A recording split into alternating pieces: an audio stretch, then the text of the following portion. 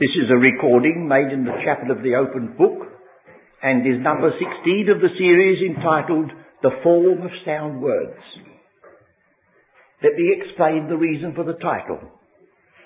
The Apostle Paul wrote to his son Timothy and said, "You hold and possess a form of sound words which you have heard of me." He didn't say just be a copyist and repeat like a parrot, but he said there are certain essential teachings, doctrines, words, and if you keep close to those, you'll be teaching the truth. If you don't understand them, you may mislead instead of bless. And so we have been given attention to some of the outstanding terms which we find in the Apostles' teaching. And the only way in which I could think to set them down in any order, I didn't know which to put first, I adopted the alphabetical order. And so we've started with the letter A with adoption and access and atonement, and we've come down through calling and church, and we've reached the letter D, and here we have the word dispensation and doctrine. So you will understand we have in mind helping those who perhaps have the charge of other churches or Bible classes, and if we can give any word to help them, we're only too glad.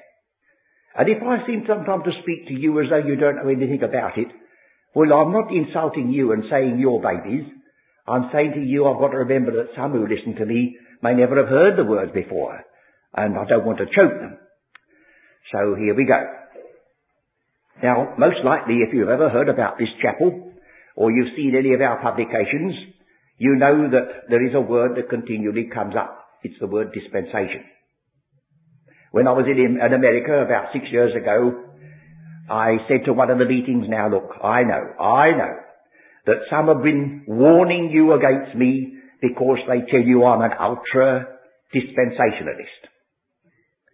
And some people are very upset, of course, that are connected with anything which is ultra. So this is what I said to them. Folks over in America who hear me say this, they'll smile, they know. I said, look,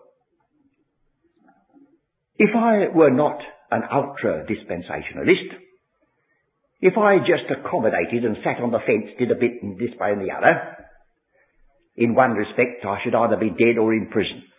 I'll tell you why. In this country, if I possessed a motor car, I should be obliged to drive it on the left-hand side. If in your country, in America, I possessed 1, 2 or 3 motor cars, I should have to drive them, of course, singly, on the right-hand side. So as I don't want to be ultra-dispensational, I'm going to make a compromise, having come from England. On Monday, Wednesday and Friday, I'll drive on the right-hand side, you see. And on Tuesday, Thursday, I never got any further. It was silly, wasn't it? You see, I've either got to accept the fact I'm in England and drive on the left, or I'm in America and drive on the right. I can't muddle it up and say, now, I don't want to be ultra, I'll just make a compromise. You couldn't do it, you see. So there's nothing alarming about the word dispensational truth. We must just discover what it means and why it is important. Now, on this chart that you see in front of you are a few leading passages, and I think we'll turn straight away to the one that contains that word. You see, at the top it says dispensation, and then a word which is not evidently English. That is the word oikonomia, but we pronounce it economy. Oh, you say economy. Now what does that mean? Oh, that means being stingy. That means being mean. Oh, I see. Domestic economy, social economy. Oh, no. Economy means wise spending. The word is made of 2 parts. Oikos means a house, and the verb nemo means to administer. So it means the administration of the affairs of a household. And in English, in Old English, it was called a stewardship. And in Old English, the word steward wasn't spelled as it is today, it was spelled with a Y. Styward. And the sty was associated with the pig, and therefore was connected with a farm, and the ward was one who looked after the pig and the farm. It is a farm bailiff. That is a stewardship, that is a dispensation. You might have said, oh, no, I thought a dispensation was a period of time. Well, you hear people say dispensations and ages, or ages and dispensations, because nothing can happen outside of time. Whatever happens in this life must have happened somewhere at some time. But it doesn't mean to say that a dispensation is a period of time. It only happens naturally in time.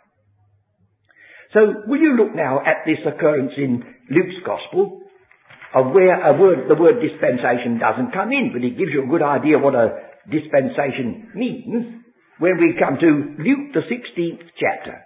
It'll be well known to you. Luke the 16th chapter. And he said also unto his disciples, there was a certain rich man which had a steward, and the same was accused unto him that he had wasted his goods. And he called him, and he wanted to give an account of his stewardship. Now that word stewardship, in verse 2, is the word we read in Ephesians 3, a dispensation. Paul said, I have received a dispensation. He could have said, I have received a stewardship. Because in another epistle, he said, I want you to account us stewards of the mysteries of God. Stewards, he said, whereas in Ephesians he spoke about it as a dispensation. And while I'm saying this, let me stop again. If you went through the main street of almost any village or any town in this country, you would pass one shop, and over the window or door you might read the word dispensing chemist. Well, that doesn't mean to say he believed the scriptures or was talking about Paul, but it certainly means something different from this. One man goes in, he's got a bad cough. He gives him a certain pill. Another man goes in and says his hair's falling out. He gives him the same pill. Another one goes in and has a pain in his tummy. He gives him the same pill. Well, you say that's not dispensing. You must give appropriate medicine for every... Oh, yes. Dispensing is recognizing that while that may be a good pill, it may not be a good pill for that thing. So dispensational truth won't take all the Bible to itself. Oh, yes, I guess there was something like that in it. You don't believe all the Bible. Oh, yes, I believe it. But I can't put it all into practice, and I don't want to. You don't? No. Look, this is in the Bible. A certain man went out and gathered some sticks on the Sabbath day, and Moses said, what are we going to do about it, Lord? And you know what God said? He must be stoned to death. Now that's in the Bible. I hope you won't do it. But you say, if it's in the Bible, it must be true. Oh, it was true for those who are under the law. But it's not true for those who are under grace, under gospel. So you see, immediately we talk like this, we're getting back to that other thing that we so many times say, we must rightly divide the word of truth. It doesn't become truth to us unless it's sent to us and belongs to us, because the people of Israel, children of Israel, who descend from Abraham, Isaac and Jacob, were looking forward to God fulfilling his promise that they should have the land of Palestine. They've been out of it. They're only creeping back, and they will yet really inhabit it when God's time comes. Are you expecting, because you are a believer in Christ, that you're going to inherit Palestine? No. I hope you say, oh no, I've got a heavenly calling. So you see there's a distinction between promises made to Israel and promises made to the church. So we're not losing anything. We're gaining the more if we see our calling and the promises and the things associated with it without mixture. So on again for a moment in Luke 16. He called him and said unto him, how is it that I hear this of thee? Give an account of thy stewardship, for thou mayest be no longer steward. Then the steward said within himself, what shall I do? For my Lord taketh away from me the stewardship. I cannot dig. To beg I am ashamed. I am resolved what to do, that when I am put out of the stewardship, they may receive me into their houses. And so he called his Lord's debtors, and he said, how much owest thou? And he said, so much. Or he says, write down 50. Now he was failing in his stewardship. We haven't got to water down the word of God. We haven't got to alter it. But the man, you see, was now trying to save himself. Now that's just a parable that introduces the word dispensation under the term stewardship. A dispensation is something entrusted generally to one particular person because of a change in God's administration. If I'm right when I say that, and I ask you, who was the steward? Who received the dispensation of the law at Sinai? Well, you must say, well, I guess like that, but I'll be pretty right there if I say Moses. You see? That's all. And who received the title, the Apostle of the Gentiles? Who alone had that dispensation? Well, if you know your Bible, there's only one man in the New Testament who calls himself the Apostle of the Gentiles, and that's the Apostle Paul. See? So it's simply believing that God has a great family, that He's destined some to be upon the earth, is destined some to be in the New Jerusalem, and is destined some to be far above all where Christ sits on the right hand of God. And if you say it's all one and the same, it doesn't matter whether you say earth or New Jerusalem or heaven itself, it's all the same. Well, I'm afraid you're in the wrong box here, because we see those things mean what they say and we leave them as God has written them. But you see, that can be very confusing. If a young seeker after truth is told that the meek shall inherit the earth, is that when they die they go to heaven, he says, well, if the Bible says that, it's all upside down, what can I do with it? And yet there are some perhaps who are listening to me who have taken the Sermon on the Mount as their guide, and they would stick out if I challenge them that when they die they go to heaven, and the meek shall inherit the earth, and that means me, you see. Well, that's not even logical, is it? Let alone believing. So dispensational truth robs you of nothing, but gives you a firmer grasp of what is yours. So the Scripture says, you must pray that you may know what is your calling. And when you know your calling, then you can begin to walk worthy of it.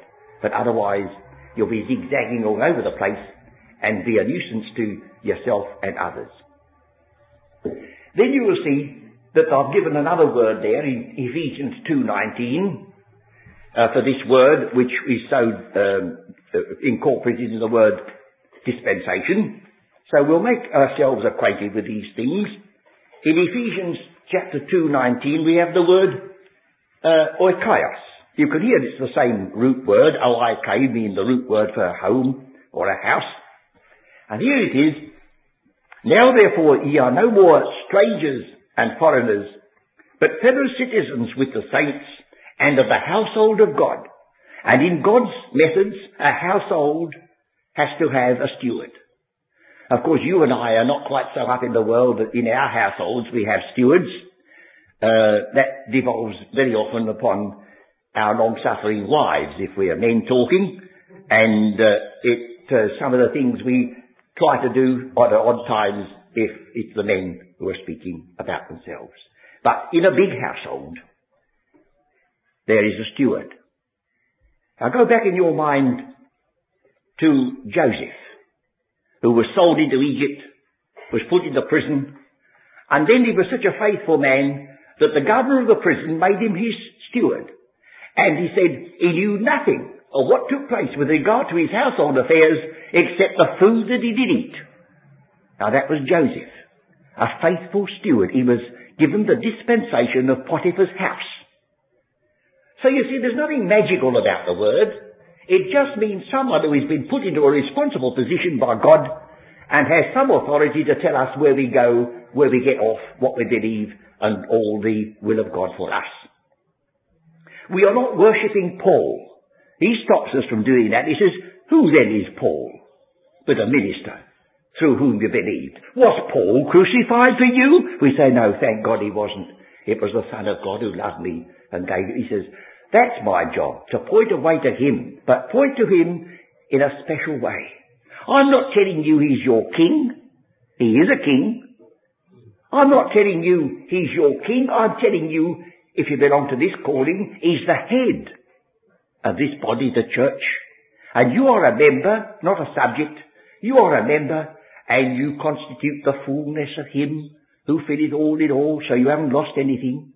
And each one of these terms has its own special scriptures, and the epistles of Paul written as a prisoner are those which have particularly to do with making known what is called the mystery at the present time. And I think that leads me to Ephesians 3 verse 9, authorized version.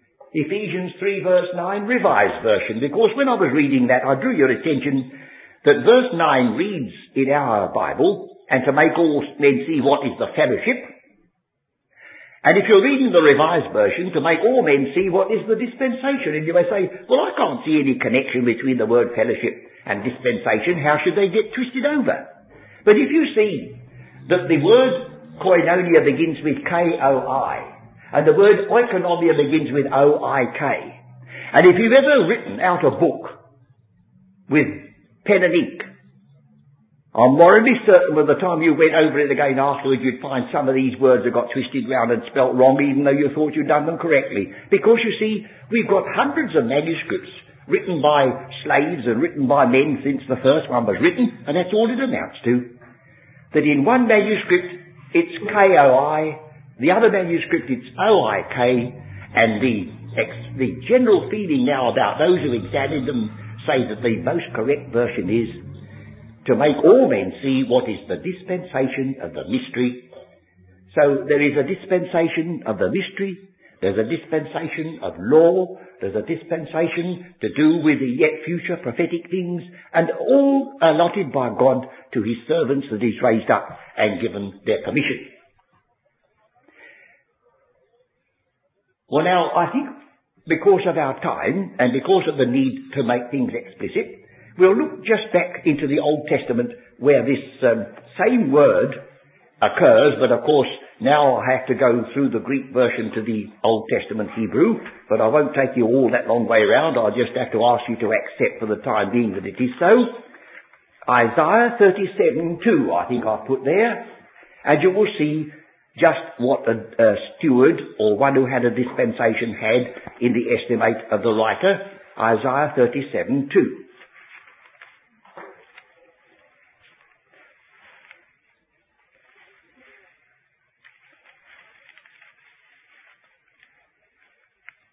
This is to do with the days of Hezekiah.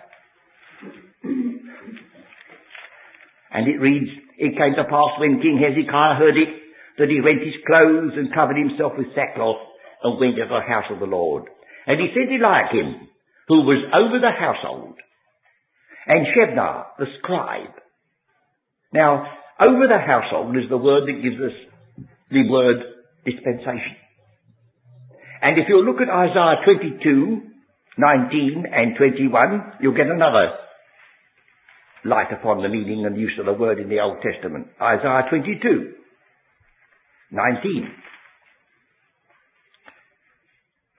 He's speaking here to someone who, the Shebna, verse 15, thus saith the Lord God of hosts, go get thee unto this treasurer, even unto Shebna, which is over the house. You see? He was a treasurer. Don't you see the idea? He had a responsible position. And then, in verse 19, I will drive thee from thy station,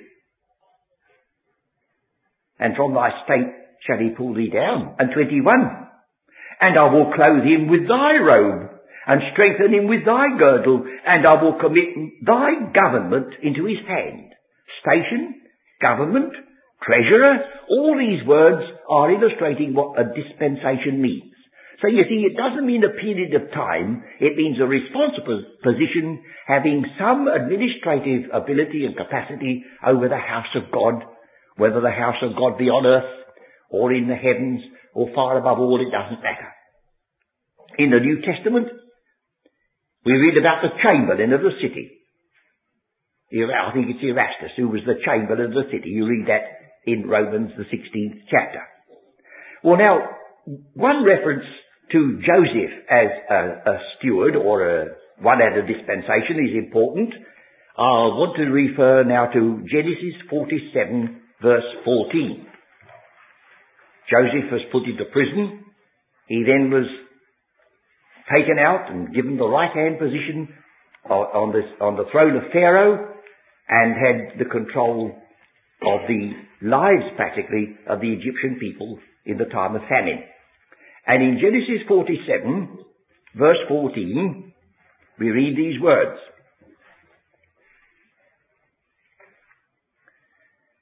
And Joseph gathered up all the money that was found in the land of Egypt, in the land of Canaan, for the corn which they bought, and Joseph bought the money into the Pharaoh's house. Or a little further up, I think I ought to have started verse 12. And Joseph nourished his father and his brethren and all his father's household with bread, according to their families. According to their families. And the Greek version reads, he distributed corn to them to suit each person. Dispensational truth is not only concerned with dividing between law and grace and kingdom and church and Jew and Gentile. Dispensational truth should govern everyone who's a teacher and everyone who's a preacher, even in a meeting like this. Because when I'm speaking to you who are sitting here and those who will be listening to me presently, there will be great differences between some hearers and others. Some will be likened, like the Apostle Paul says, to babies. And some will be full grown. What he says, you give milk to babies, and you give stronger meat to those who are full grown. Otherwise, he says, you'll spoil one and you'll starve the other. So dispensational truth is most important, quite apart from dividing great portions of Scripture. It comes into the very administration of the Word of God day by day. Their meat in due season is one of the ways in which we go back to Luke to find that, to balance this. Luke 12:42. The first occurrence of the word dispensation or stewardship in the New Testament. Luke 12:42.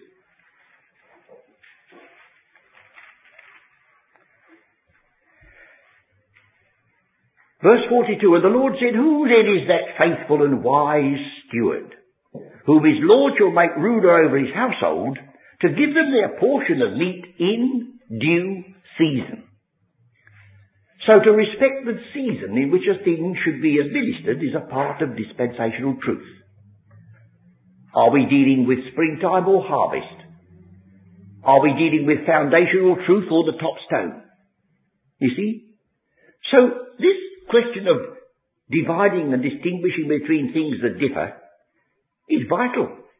And of course, instead of being a thing that nobody thinks of or ever would think of practicing outside the Scriptures, is very untrue, for we do it every day of our lives, at least I hope so.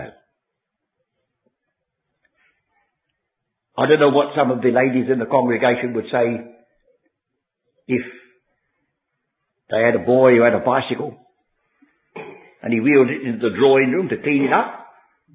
I should imagine they'd say, there's a place for that. It's the shed in the garden. That's dispensational truth. That's rightly dividing the rooms in your house. If you were running a business and you didn't put into operation the principle of right division or dispensational truth, you'd mix up the man who stands at the bench and uses his tools with the man who reckons up the accounts and gets ready for the income tax inspector, and the man who goes round buying the things and gets a good bargain. You'd make an awful mess of it. These men outside in the city here who don't believe the Bible, they do believe dispensational truth, and they see that their stewards are separated and keep to their job. It's not something that nobody ever heard of in their lives. It's only because poor Christian people are not so wide awake as the man in the street outside to realize its importance. Dispensational truth, I say again, robs nobody of anything, but it gives them their own in full measure without distraction. Well, now I think I must go to the other half of the question, because I want to link together the word doctrinal. You say, what do you mean by the difference between doctrinal and dispensational truth? Because strictly speaking, any truth that's written in the Scriptures is doctrine, because the word doctrine simply means something which God has taught you. A doctor, today of course, in the first place means a man who practices medicine. But you have a doctor of philosophy, a doctor of science, and it simply means one who teaches, or knows the subject well enough to teach others. So what is the distinction then between doctrinal truth and dispensational truth? Well, that which is universal, to give one illustration, that which is universal is doctrinal truth. Take, for instance, the Epistle to the Romans. There is no difference. For all have sinned and come short of the glory of God. That's doctrine. It doesn't matter whether you're a Jew or a Gentile. That's true. Redemption is universal. The wages of sin is death. That's universal. It belongs to everybody. That's doctrinal truth. Now, in Romans, you get an illustration of the two together in one chapter. When you look at Romans, the 3rd chapter. Romans, the 3rd chapter.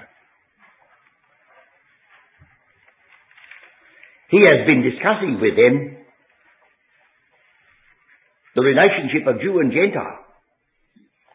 And by the time he's done, the Jew says, well, if what you say is true, Paul, what advantage then hath the Jew? Or what profit is there of circumcision? What's the good of being a Jew? I thought there was something in it. All, says the apostle, much every way. Then presently, verse 9, what then? Are we better than they? Oh, no, in no wise. Don't you see? In the first case, it's dispensational truth. A Jew, great advantage over a Gentile, because he was chosen by God in Abraham. And the Jew is first in this epistle of the Romans, you notice. Turn back to chapter 1. The apostle says in verse 16, for I am not ashamed of the gospel of Christ, for it is the power of God unto salvation to everyone that believeth, to the Jew first, and also to the Greek. So he has a first place in this epistle. But he says, even though he has a distinguished place, even though he has great advantage, if you look at chapter 10 for a moment, he says, there's one place where you stand exactly the same, whether you're a Jew or a Gentile. Romans the 10th chapter. There he says,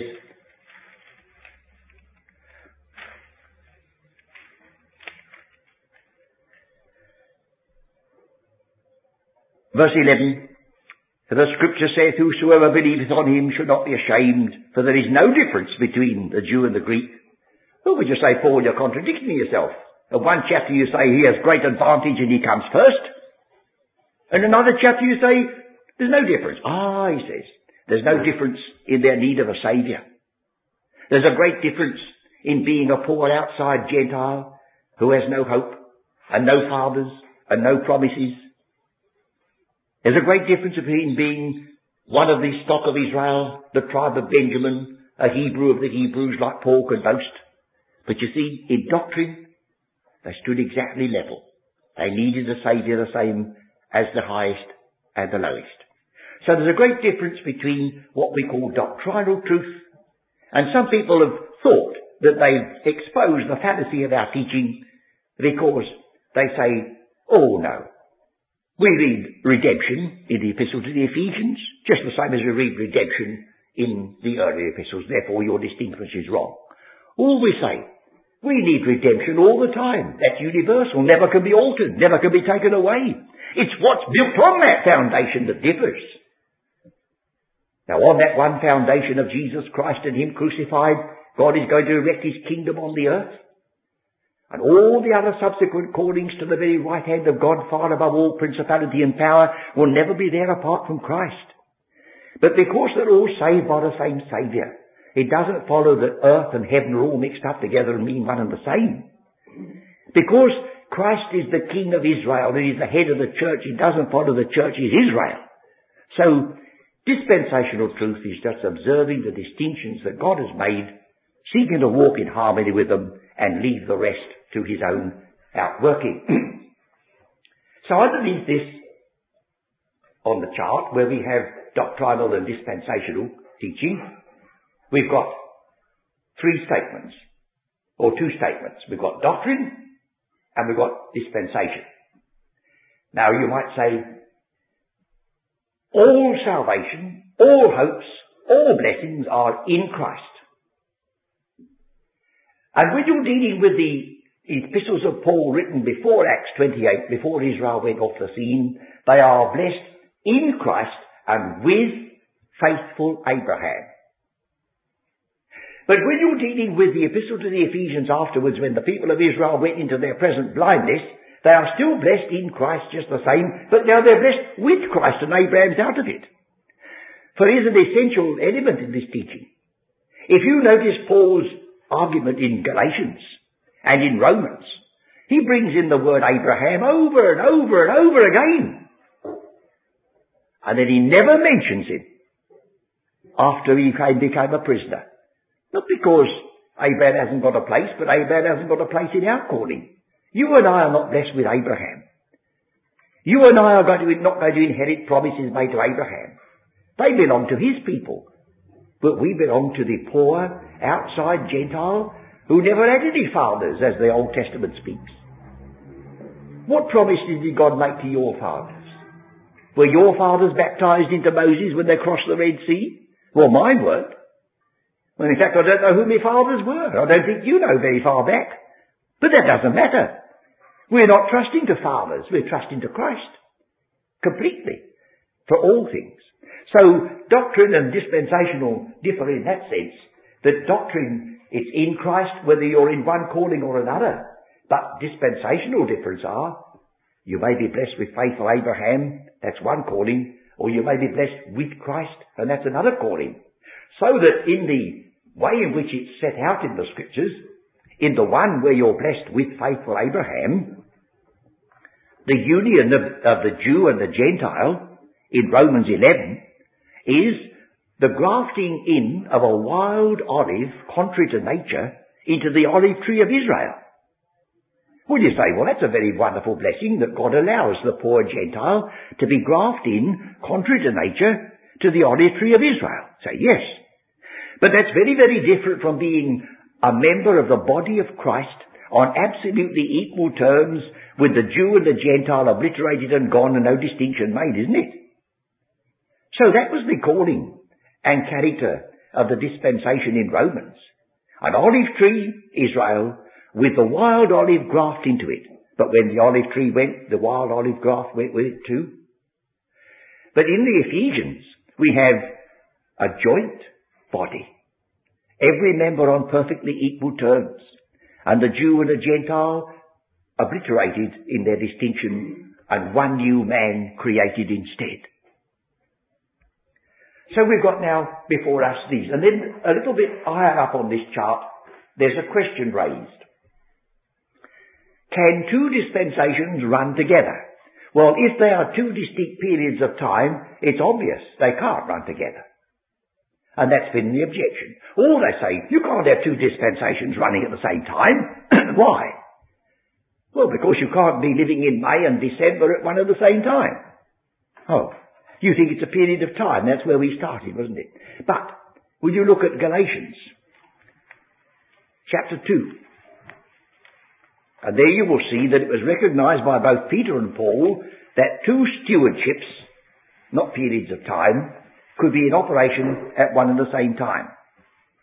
Now I think we have just long enough time to start reading Galatians 2 at verse 2 to get the context. Then 14 years after, Paul's writing, I went up again to Jerusalem with Barnabas and took Titus with me also. And I went up by revelation and communicated unto them that gospel which I preach among the Gentiles. Now, to put it like that, you say, do you mean to say, Paul, that you preached a little different gospel from what they did, Peter and that? Well, he said, it looks like it, doesn't it? Let's see if that's true. A little bit further down. Verse 6. But of these who seem to be somewhat, whatsoever they were, it maketh no matter to me, God accepteth no man's person. For they who seem to be somewhat, in conference added nothing to me, but contrariwise. When they saw, now watch this, when they saw that the gospel of the uncircumcision was committed unto me, as the gospel of the circumcision was unto Peter. Now whatever you mean by that, that's two gospels, isn't it? They saw distinctly that Paul had a gospel that was called the gospel that had to do with the outside Gentile world. And Peter was called into account, if you look at the verse 12 of this same chapter, for before that certain came from James, Peter did eat with the Gentiles. Would you say, Peter, well, why shouldn't he eat with the Gentiles? Well, he couldn't have done in his day. Oh, we're not living in his day. Would you say, oh no, I believe Peter had the keys of the church and started the church of the one body right back in the beginning. Well, he was a fine trustee, wasn't he? He sat down with the Gentiles and he had to apologize to the church and explain, and he went over. It says, verse 13, and other Jews dissembled likewise with him, insomuch that Barnabas also was carried away with his hypocrisy or dissimulation. That's Peter. So, coming back again on our story, there's a gospel entrusted to Paul which is different from the gospel entrusted to Peter. For he that wrought effectually in Peter to the apostleship of the circumcision, the same was mighty in me toward the Gentiles. So he is the apostleship. Two different apostles with two different administrations or two dispensations or two different stewardships. Well now, I can't decide for you, but I know who is the steward that I have to recognize. For when I see that Peter was given to the circumcision, and he deals with the scattered tribes of Israel in his epistle, and speaks about them being a royal priesthood and a holy nation and all that. Oh no, I say, the Apostle Paul is the only man who was ever called the Apostle of the Gentiles, and if I got my wits about me, I'll listen to what he says. So you see, it's not cutting the Word of God to pieces in a wrong sense. It's rightly dividing it and seeing that there's no message in this Bible belongs to you unless God sent it to you. There's far more in this Bible than you could ever put into practice if you tried. And God doesn't want you to try. He doesn't want you to put yourself back under the law because the law is true. It was only true for those people who put under it, but you were never under the law. So, will you look at chapter 5 for this? To see the distinction. Stand fast therefore in the liberty wherewith Christ hath made you free, or made us free, and be not entangled again with the yoke of bondage. Behold, I, Paul, say unto you, that if ye be circumcised, Christ shall profit you nothing. For I testify again to every man that is circumcised, that he is a debtor to do the whole law. Or shouldn't he keep the whole law? Well, listen. Christ is become of no effect unto you. Whosoever of you are justified by the law, ye are fallen from grace.